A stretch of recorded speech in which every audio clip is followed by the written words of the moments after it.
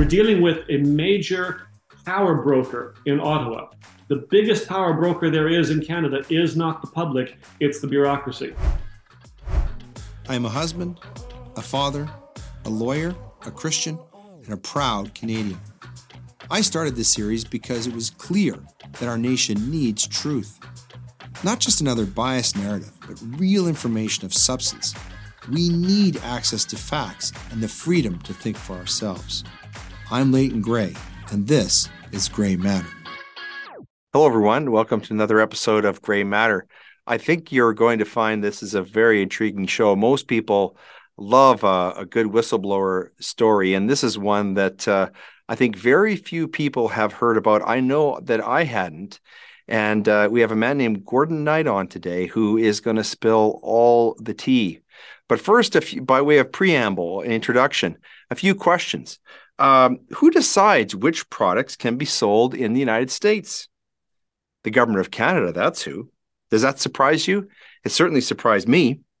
But you can't be blamed for not knowing. Canada has been suppressing news on all of this, even banning an explosive book exposing the whole sordid tale. More on that in a minute. The U.S. government actually outsourced its control of product safety and importation to another government in a foreign country, in this case, Canada. That's bad enough, but it gets worse when you see what kind of a job they're doing of it. In fact, no job at all. So our guest today is a man named Gordon Knight. Mr. Knight, thank you very much for being part of Grey Matter today. It's really great to have you on the program. Well, thank you so much for inviting me. It's a pleasure to be here, Leighton. Yeah. I'm actually stuck in Texas right now, but I understand you're based in Canada still, and that's fantastic. My heart is still with you folks, but as a result of all these issues that we're going to discuss today, I'm actually exiled into the United States myself. Yes, and I'm really excited to get into that and tell the whole story and talk more about Deep Six Diaries, which I just finished reading last week. It's the true story of one little guy trying to defend himself, his business, and his elderly father from bullying bureaucrats and government criminality. So before we dive into that, what we always do here is frame the discussion with a few opening aphorisms. The first of these is from another whistleblower, a famous one named Julian Assange. He once wrote, "Every time we witness an injustice and do not act, we train our character to be passive in its presence and thereby eventually lose all ability to defend ourselves and those we love." Second one, from another famous whistleblower, Edward Snowden, who wrote, "When exposing a crime is treated as committing a crime, you are being ruled by criminals." And finally, from not a whistleblower, but somebody who did a lot of important writing, especially in the constitutional vein, Thomas Jefferson, who wrote that all tyranny needs to gain a foothold is for people of good conscience to remain silent. So with that, we have Gordon Knight on the program. Gordon, I wonder if you could, before you dive into the book and tell us about it, I wonder if you wouldn't mind telling us a little bit about your background and how you sort of got pulled into this vortex of intrigue. Well, it wasn't planned, I can tell you, Leighton. My background is, well, back up a second. My company that sort of started all this thing is a publishing company. We're a very small outfit. Small, usually I am the employee. That's the kind of size we're talking about. We publish electrical guidebooks, the sort of thing that you'd buy at Home Depot or Home Hardware in Canada. And we only publish in the Canadian market. And lately, we've been doing that for about half a century. So we're very well established. My father started that business, and to be frank with you, I had no interest in the business growing up. I wasn't going to do this, but as my father hit 80, he wanted a retirement, and trying to be a good son, at least, I would step in and take it over. And within about a year of my taking that over, that's when this whole thing that we're going to be discussing sort of started to roll out. So what actually happened here, Leighton, is that as a guy with no background in electrical and no background in publishing, when I started all of this, I just happened to be very well aligned for the battle that came through this electrical publications business. The Civil Service of Canada published their own electrical guidebooks, and they would very much like to have my guidebooks disappear so they could have a monopoly. And so they approached me roughly a year after I took over the business and said, it's sort of a mob mentality, nice little business you have there. Boy, it'd be a shame if anything were to happen to it. You pay us a little bit of money, we will license you to continue to exist. Sounds like Goodfellas. It does. It's like a Hollywood script or something. And of course, one of the challenges I faced, Leighton, was that I had an elderly father that they were threatening as well. Oh And my goodness. I mean, on principle, you want to say, pound sand, we're not doing this. Right. But my father couldn't recover from that sort of thing. And they were trying to hit him up for over $1 million. And he's not a wealthy man. He simply couldn't afford that. And so I can tell you, I was actually willing to pay them the protection money, not because it was the right thing to do, but because, it's the government. So you sort of have to make some allowances, let's say. Right. Yeah. The challenge, Leighton, was that what they were demanding for a royalty payment was actually greater than the retail price of the book. So they were demanding a royalty that was mathematically impossible to pay, even if I desired to do so. So I had to say, I'm sorry, I simply cannot do that. And immediately after I'd refused, that's when all the litigations began. And thus began what is now a 12-year battle with waves of litigations. You've heard the word lawfare before. Yes. What I've been dealing with. They then used regulatory warfare as well, trying to blacklist my publications, trying to seize my assets. They started making, let's say, arranged rulings in court. So there's a number of things that they started to compound. Every time we'd win something, they would escalate it using the power of government. That's my background on this issue, drawn into something that I certainly didn't plan, but I just happened to be pretty well aligned for.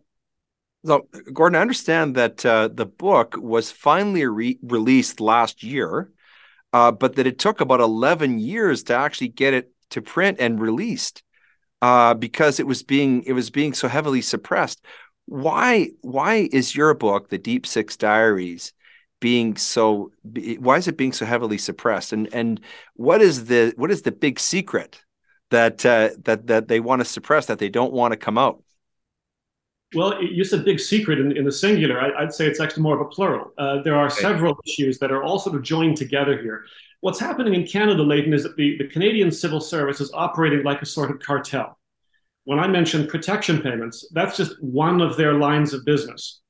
Their lines of business are mostly illegitimate. So you sort of hinted earlier in your opening that they were doing testing in the US and that it wasn't really happening. That's another line of business. So it's certification fraud. People don't know this, but the Canadian Civil Service is actually the longest term counterfeiter in Canadian history. They ran a counterfeiting operation for 8 years until 2010, when they were finally caught, ironically, by the CBC. The Canadian Civil Service is counterfeiting? Yes, they were selling fake safety certifications to US manufacturers for products that did not meet Canadian standard and could not be used when they were here. Yeah, I read about that in the book. Right. They were bankrupting companies on both sides of the border, but because they're civil servants, Leighton, they couldn't be prosecuted. In practical terms, they were untouchable. So you've got problems upon problems. And this book, Deep Six Diaries, walks you through each of them in order, essentially how I discovered them, in the order in which I discovered them, with all of the evidence is there. That makes it dangerous for those people who were involved in that.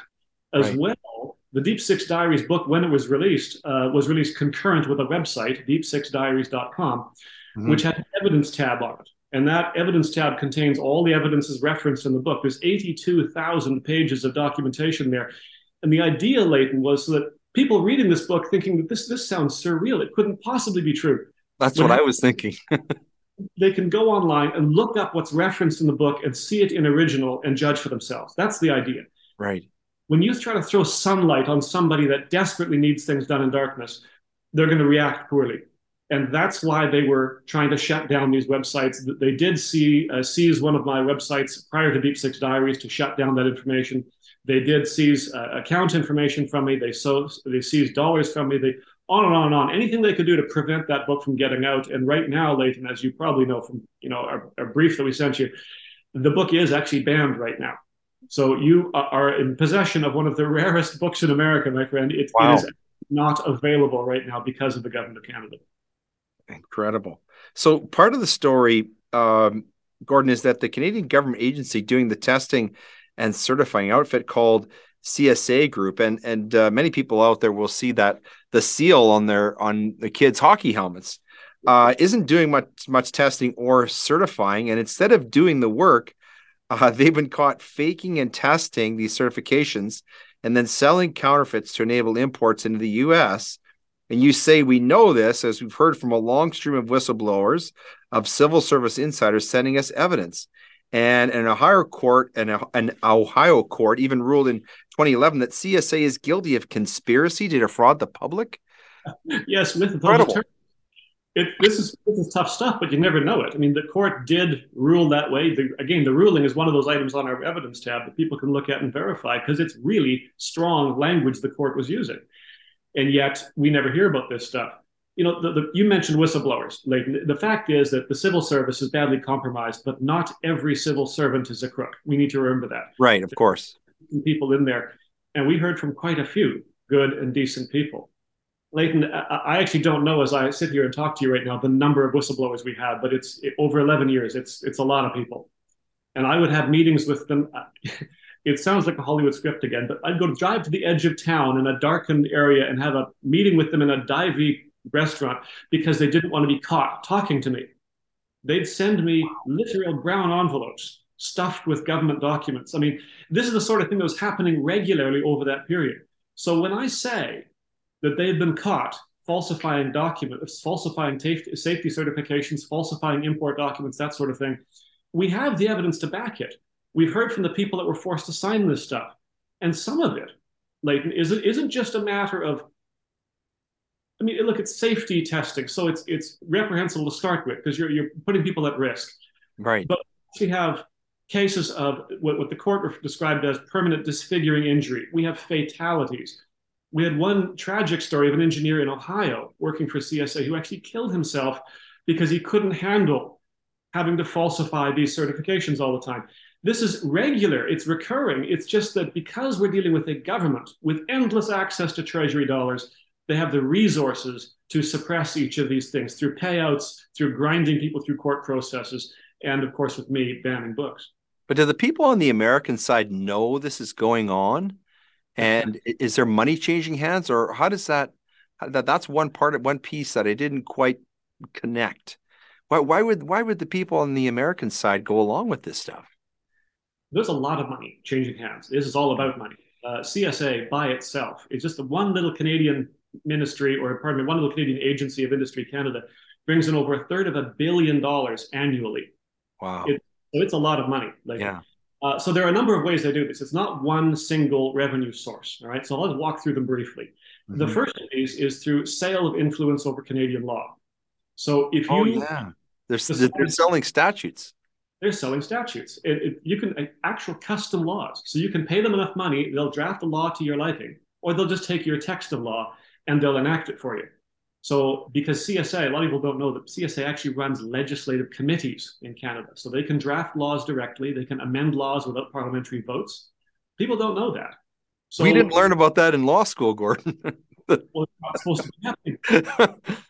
If you, Leighton, decided you were going to start a manufacturing company making widgets, all right, and you wanted to sell more of your widgets or thicken your profit margins or something like that, you could pay money to CSA. In trade, CSA would let you draft the laws that apply to your widgets, either suppressing a competitor's widgets by crafting the law so that only yours are acceptable, or mandating that your widgets have to be used in every home or every room of every home in the country, or anything like that. If you pay enough money, you can buy the votes at CSA that you need to get this thing through, and that's lucrative. If we think about a typical committee at CSA, and there are hundreds of them, okay, but a typical committee has about a dozen members on it, and they're size restricted. So if your industry, Leighton, has, say, 40 different companies, there are only 12 seats, writing the law that governs all 40 companies. So what ends up is a bidding war. And the price gets higher and higher and higher because each of those 40 companies knows that to win the market, they have to craft the laws that govern their market. So they will spend like drunken sailors to get onto CSA's committee to craft those rules. And that's how you can thicken your margins on those widgets artificially. So this has got to be illegal. Oh, it is. It is illegal. Save that thought. I'll get back to that. Other things they're doing, all right? They're also doing safety testing. We talked about it a moment ago. They discovered that safety testing doesn't really have to necessarily involve testing. They can just sell stickers, essentially. Those stickers you mentioned on hockey helmets, at the back of microwave ovens. So, because nobody's watching over their shoulders, they're civil servants.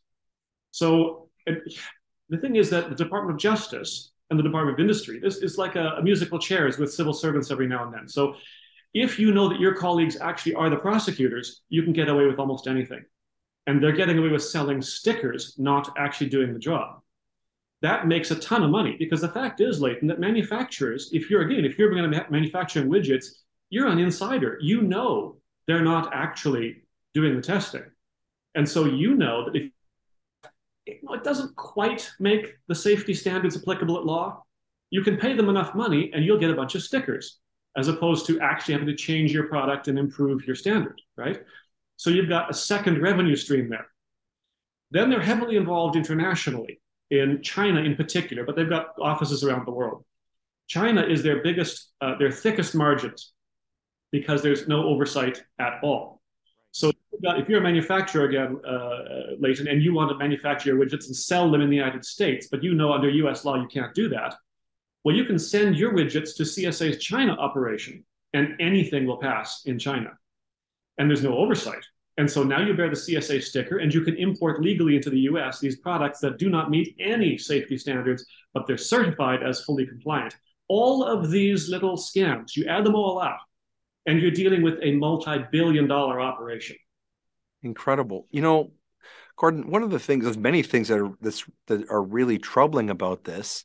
But, you know, I can't help but think about or relate this to what happened with the COVID-19 vaccines, the way they were rushed to market, where and sort of the concordances, the common thread seems to be a complete and utter disregard and even a disdain for the well-being and the safety of the public that's being served by these government agencies. I mean, that the CSC has a very, very important job. Just take hockey helmets.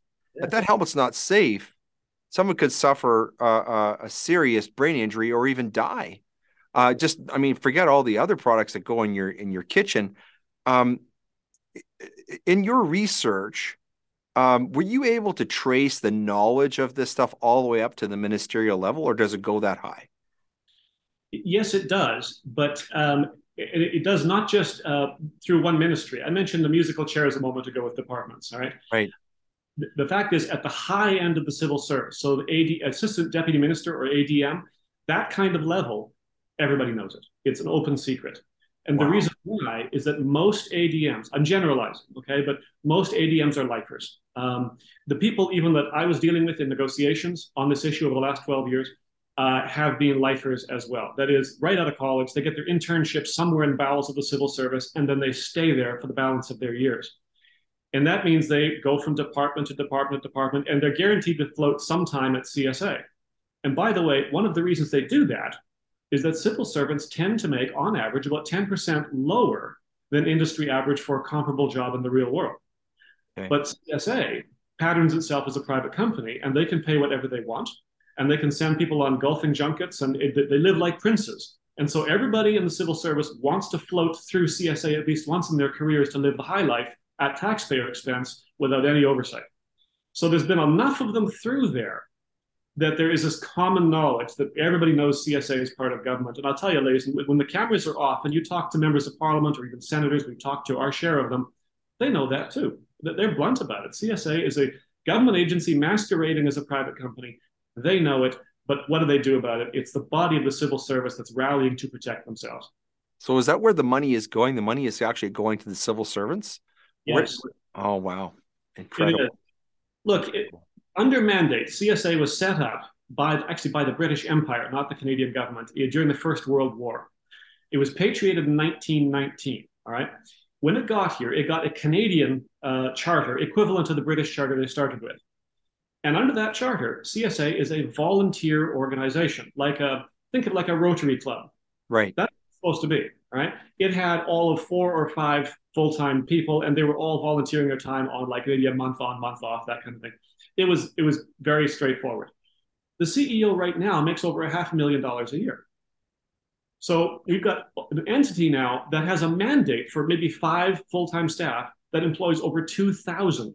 It is an entirely domestic mandate just to generate electrical and electrical engineering regulation. That's all they're supposed to be doing. Yet they're operating on, 3 different continents with 40 different offices around the world. So they've metastasized into this enormous bureaucracy. And there's money in the bureaucracy. The bigger it gets, the more money each manager gets, the more trips they get on aircraft. It'll give you an idea here.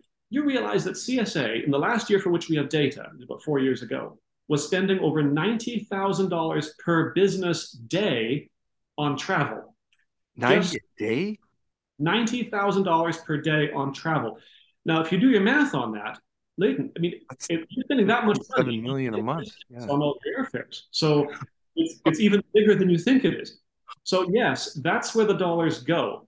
And the reason they were targeting me, incidentally, was because they were short of cash. And that makes it odd, okay? But what was the royalty then that they were trying to extort from you? They started targeting, it's a book called Industrial and Commercial. So it's a very long, about 1,100-page book for engineers, really. Right. Very boutique, kind of very in-depth engineering document. At that time, the price was $127 per book, retail. They demanded a royalty of $133 per book. So that's what I meant by mathematically impossible.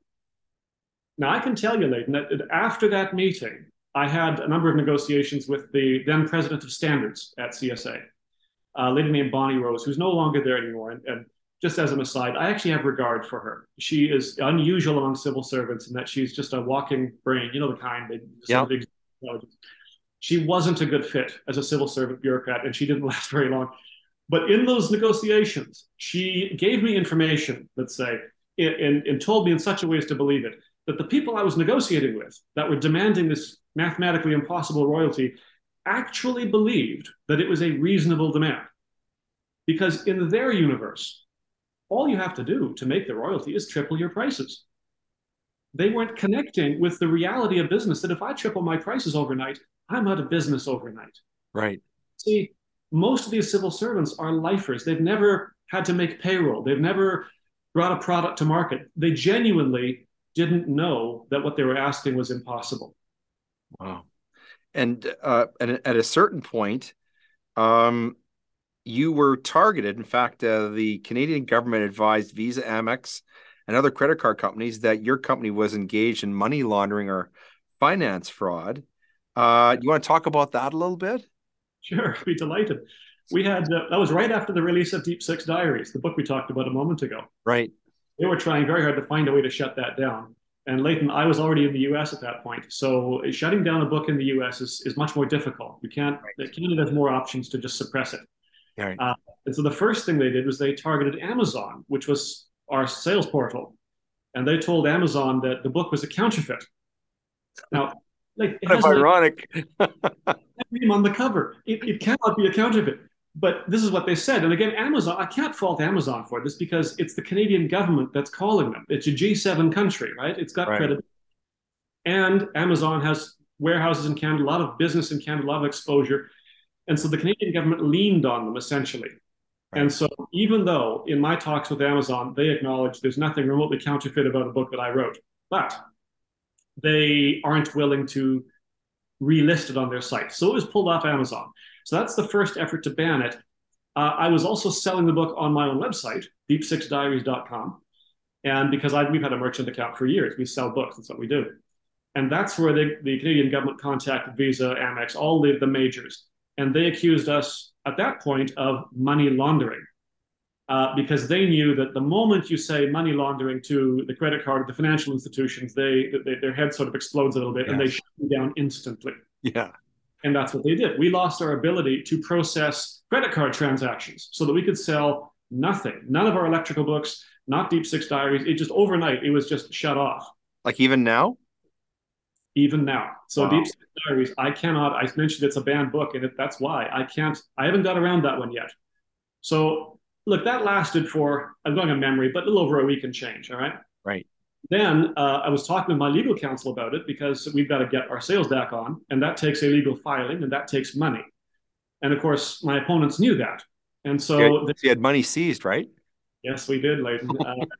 Out of my U.S. account, my U.S. corporate account, they seized $50,000 from me as punishment for money laundering. Now, the seizures, we didn't even find out about the seizures. I just looked at the account one day and found that it was missing money. So there was no hearing. no trial, no evidence presented. There's no opportunity to defend yourself, and there's no appeals process. This is not even remotely what we would call justice. And yet, here we are. And of course, that I'm a small business, so 50 grand, that pretty much wiped me out in terms of money. I couldn't afford the litigation to clear my name with Visa, MasterCard, Amex.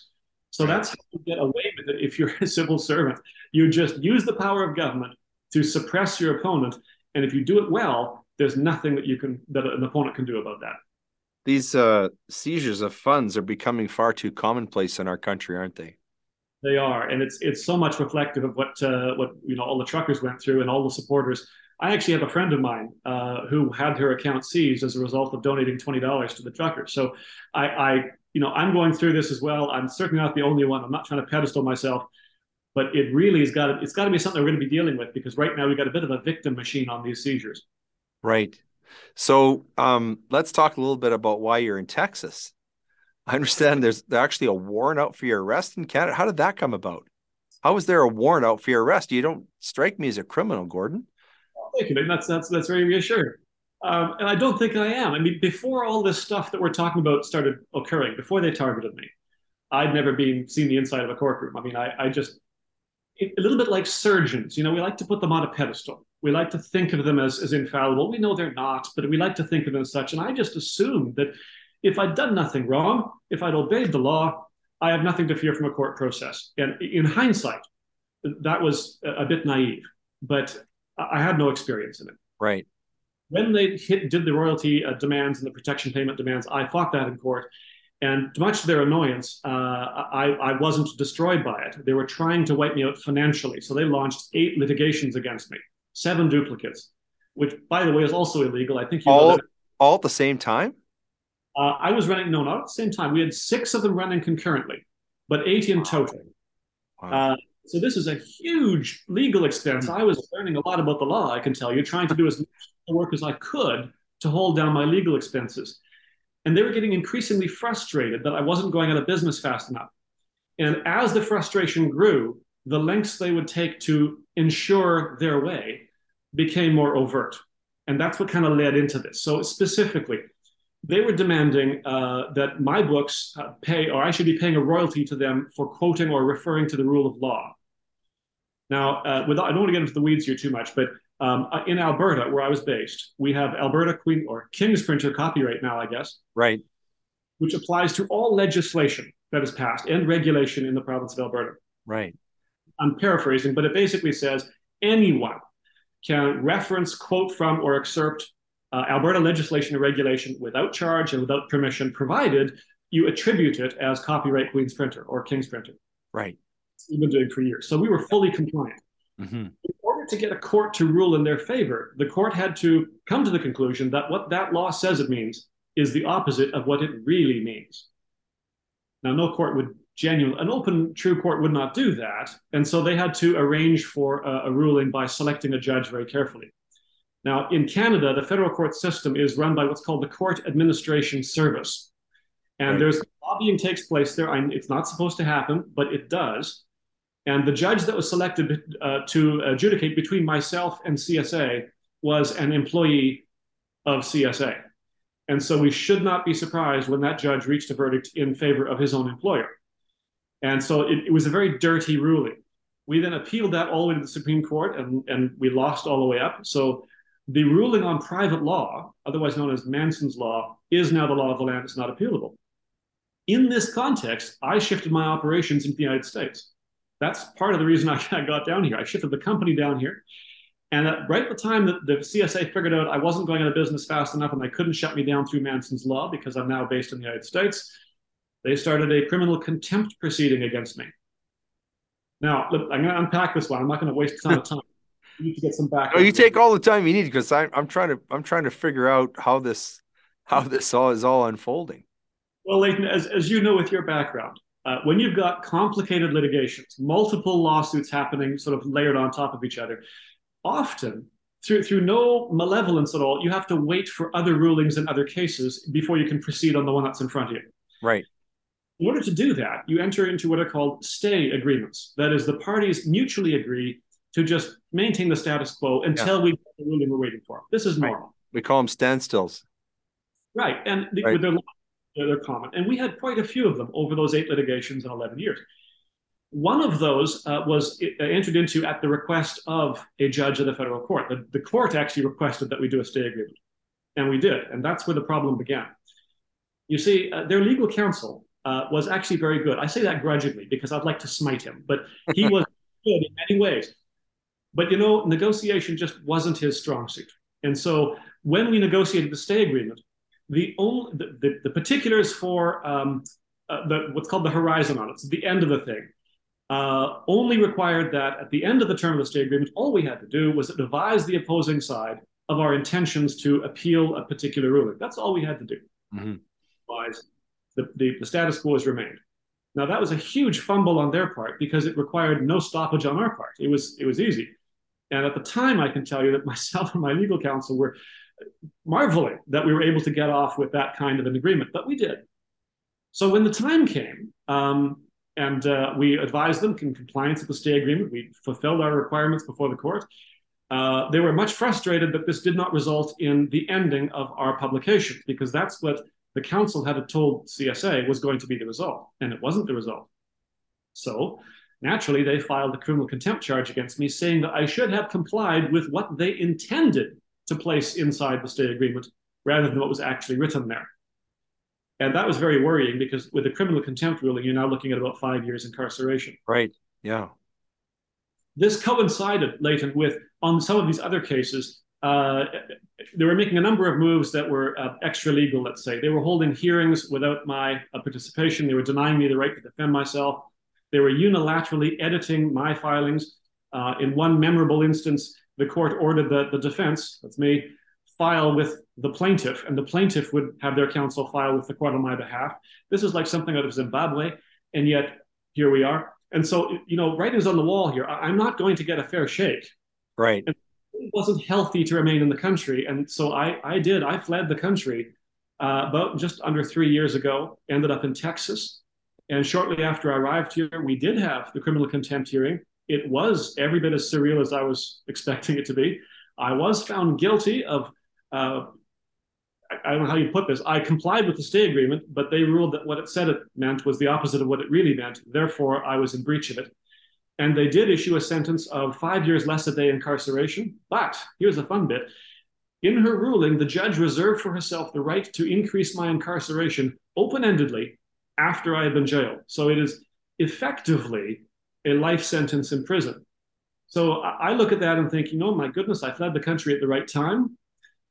Because if I was in Canada right now, I would have real problems indeed. So you're a fugitive from I guess, quote unquote, justice. I want to come back to this Manson's law. Yeah. So here, basically, they've passed Manson's law in Canada, and this makes legislation itself the private property of whoever drafted it. And they've effectively legalized the bribing of civil servants. Now, is this, to your knowledge, is this still going on? Yes, those are actually 2 cases, by the way. Let's deal with them in order. The Manson's Law business, that was from 2015, 2016, and that was appealed to the Supreme Court and upheld all along the way. So right now, it's no longer litigible. The only way to upend Manson's Law is through legislation, and the government has no interest in doing that. Right. This is profiting the civil service immensely. So yes, it is ongoing. Right now, almost all legislation in the country is drafted by the civil service or alternately at their request. So the civil service then owns those laws for which they have copyright assignment, and that's pretty much everything. So right now, CSA and other civil servants that have the same benefits are invoicing the governments of Canada for each use of their laws. So every time the law is enforced, every time the law is quoted from, every time the law is referenced, they get a check. It gets so bad. I can tell you there's a specific contractor that I'll not drop the name of for obvious reasons, contacted us with a complaint. And this contractor was a fairly large operation in Saskatchewan that was being hit up by CSA for protection money again. This is before Manson's Law, where they were demanding, CSA was demanding of them a theater rate. That is, on the safety posters that contractors must place at the job site. There's all the safety information relevant to that job site. CSA was demanding that this contractor pay them a theater rate, calculate the number of eyeballs that are going to look at the poster, multiplied by a rate, equals the amount the contractor owes to CSA because CSA drafted certain of those laws. That kind of thing was pre-Manson's law, and they were pushing back. But no contractor can push back now because Manson's law is in place. So you've got a sort of open-ended shakedowns of corporations, governments, municipalities, any kind of influence that references or enforces the rule of law is now paying money to the civil servants who draft it. So in effect, the net effect is that Canadian taxpayers have to rent their own laws. That's correct. If you think of it like a speed law, like speed signs on the highway, right? If you lobbied for a lower speed in your area and they changed the speed sign, you lobbied for it, you drafted it, you own that speed. Therefore, you can cover up the speed sign. Now, here's the perverse bit. People driving down the road have to comply with the law, but they don't have a guaranteed right to access the law. So you may not know what the law is, but you're still held to account for it. Every time you get a ticket for not knowing the law and not complying, the taxpayer who's also being ticketed is also paying for the royalty on the ticket. It's like almost as though civil servants have engineered a way to self-assess themselves a bonus every year of however much. But it does fundamentally violate the whole concept of the rule of law, though, doesn't it? And this idea that nobody is above the law, that the law applies to everyone and without bias, right? That the Lady Justice is blind. It really offends all of the guarantees that are implicit in the rule of law, as that concept has been handed down to us all the way dating back to the Magna Carta and all the way through the whole history of English common law and Canadian law. It offends all of that tradition, as far as I can tell. Why isn't anything being done about this? Is the answer that we simply have a very corrupt federal government? Well, in a nutshell, the answer is yes. When you think of the scale of bureaucracy in Canada now is actually unprecedented in our history. We have a level of government activity in the economy that has never actually been higher. We're starting to rival, former republics of the Soviet Union. I'm not making that up. Yes. It's a big deal, which means the civil servants of the country have outsized power, let's say. Mm-hmm. Now, any politician will tell you in a quiet moment that a civil servant can make or break that politician because it's the civil service that rolls out, actually executes the policies that are decided by the politicians.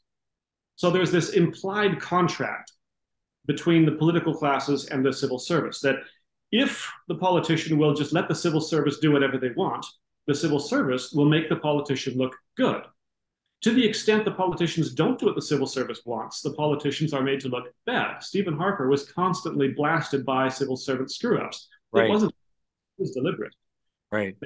Trudeau as much as they can because he is letting them do what they want. So trying to get politicians to go against the civil service, which is what we're dealing with here in any sort of cleanup, would mean risking their entire power structure. Their entire being would be at risk if they went against that hand that's keeping them in place in the first place. Wow. I think we're going to have to start calling them the uncivil service.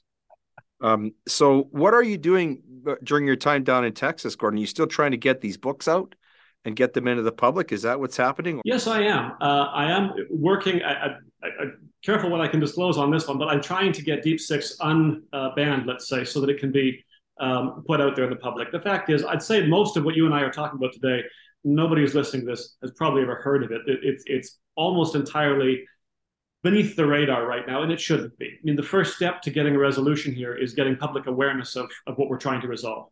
So I am working to get that book released. But there's something else I'm doing, Leighton, that the Canadian government is, as we've talked about, operating extensively in the United States, and they're not allowed to be here for that. They've actually registered as a private company in this country, in the United States, and they're supposed to be, as a government agency, confined to an embassy or a consular office, and that's not happening.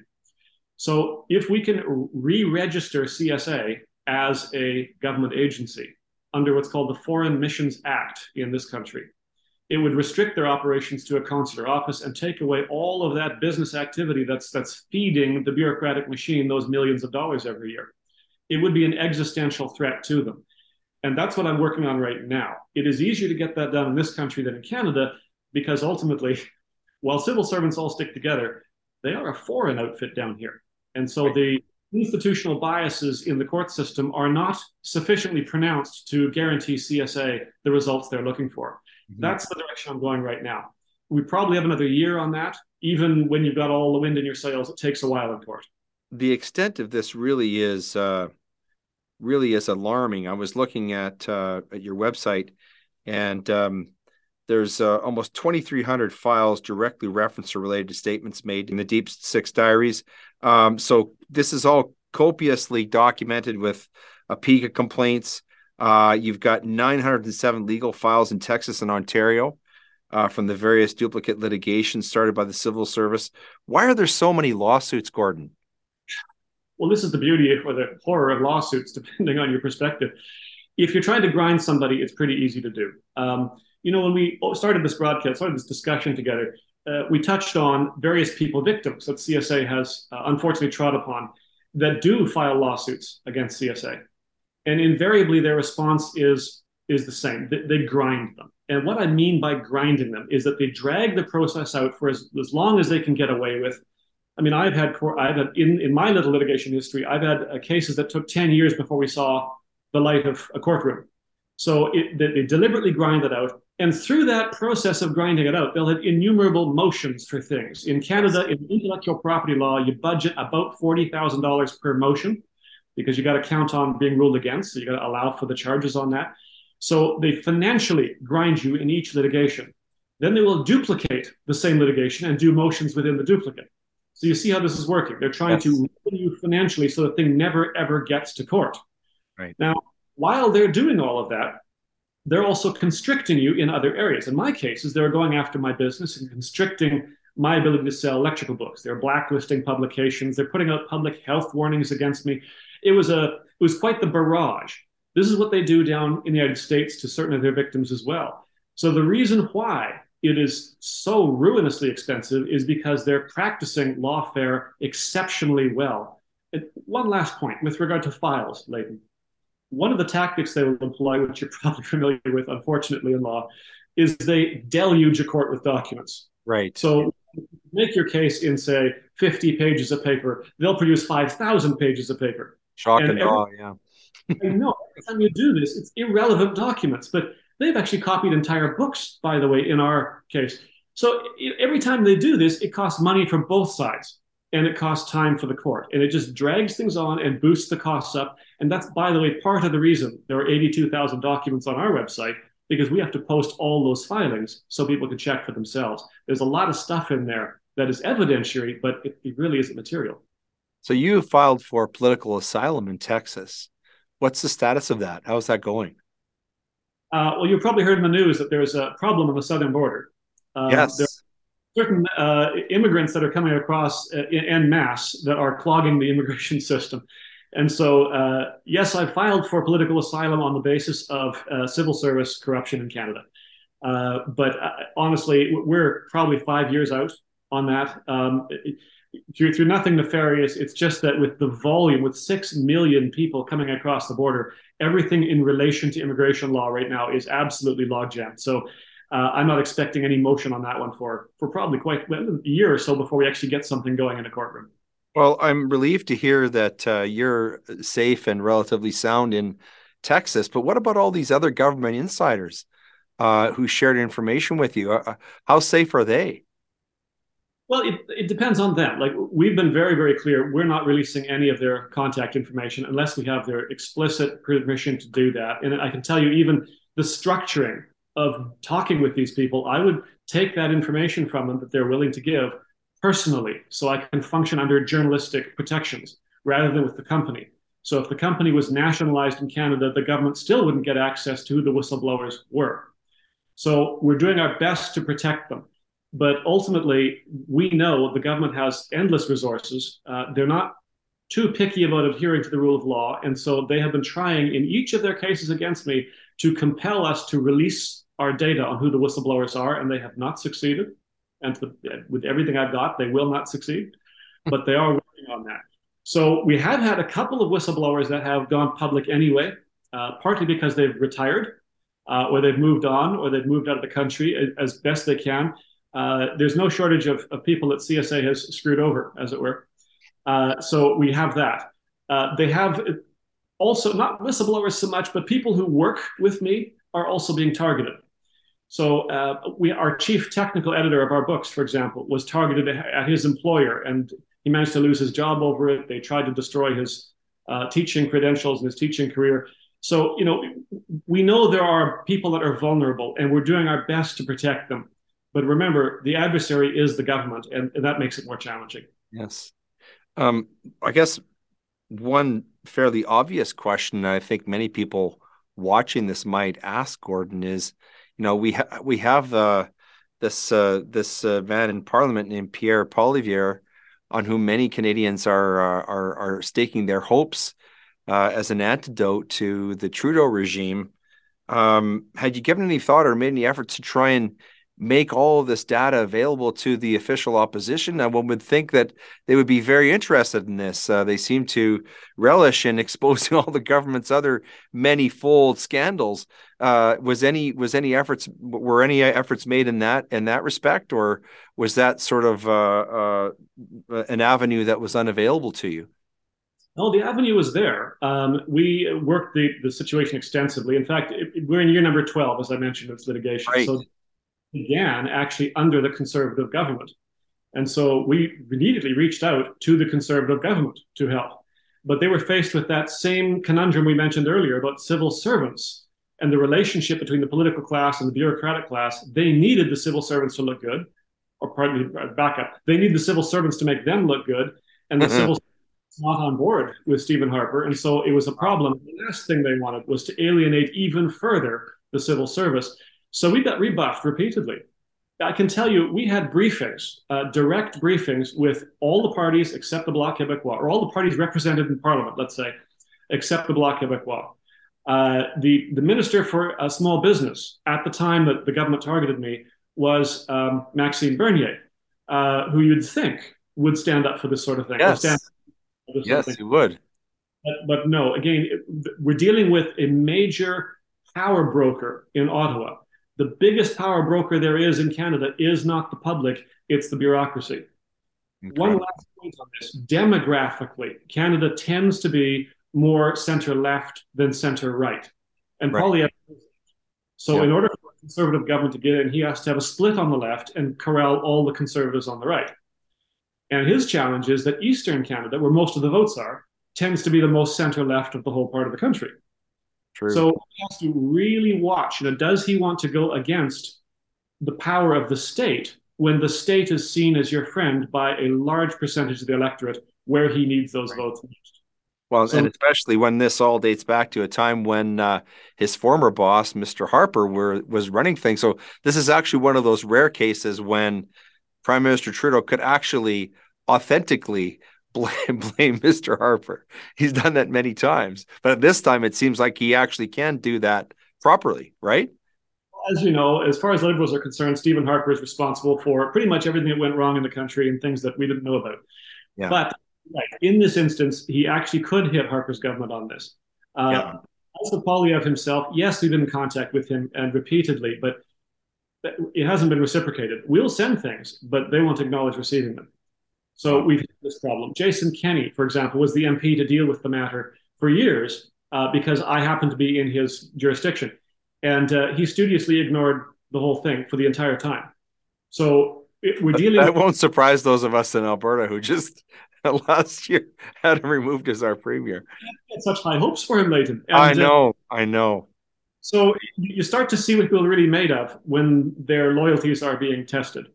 This has just been a really illuminating conversation, Gordon. I'm so glad that we got a chance to talk about your book, and I'm going to be praying that it can get out into the public. Is there a way to do that somehow through the United States and to find another publishing avenue? We're working on it. It is almost impossible to get removed from the credit card blacklist once you're on it without a ton of money, which I don't have. Mm-hmm. The litigation that I referenced earlier on about trying to get the State Department to reclassify CSA as a government agency is actually our best bet, because if we can demonstrate that the allegation is related to an unfair action, we can start releasing something. So that's where my focus is right now. Frankly, we've got books in a warehouse. We can't move them. and I don't know of a way to actually get them into people's hands legally. So right now, again, the focus is on that litigation.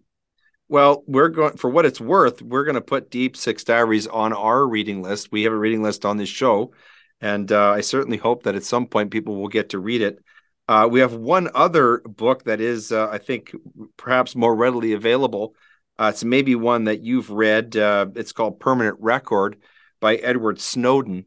Mr. Snowden is the man, of course, who risked everything to expose the U.S. government's system of mass surveillance. He revealed for the first time the story of his life, including how he helped to build that system and what motivated him to try and bring it down. In 2013, not yet 30 years old, Snowden shocked the world when he broke with the American intelligence establishment and revealed that the United States government was secretly pursuing the means to collect every single phone call, text message, and email. Talk about bureaucracy. The result would be an unprecedented system of mass surveillance with the ability to pry into the private lives of every person on Earth. And 6 years later, Snowden revealed for the first time how he helped to build the system and why he was moved to expose it. And now, the revelations that occurred back in 2013 to most people are, as it were, small potatoes, because it seems that everybody is now living in a full-blown surveillance state. So that's the other book besides yours that we're adding to our reading list. Gordon, can you think, or would you like to add any other books to our reading list for our viewers? Anything by Thomas Sowell would be a good start. Oh yes, he's brilliant. Absolutely. So much of I'd tell you this as well. I'm right now doing some personal reading on Nazi Germany, and specifically on the economy and how it functions, how you can survive in a police state. And that is becoming increasingly important to know how you can get by. When your accounts can be seized, when your identity can be seized, everything you say and do is recorded. Everybody's carrying these things, little transponders. So they know what you're saying, they know what goes on. How do you survive in that? And it's a very important knowledge to have at this point. So anything that sort of deals in that is probably a good read to start with. That's where I'm focusing, and that's what I'd advocate. Well, Gordon, we thank you so much for being with us here in Grey Matter. It's been a very illuminating conversation. Frankly, I feel that the onions have been pulled back from my eyes. Even after reading your book, I didn't realize the full extent of it until having listened to you today and to elucidate it further. So thank you so much for doing that.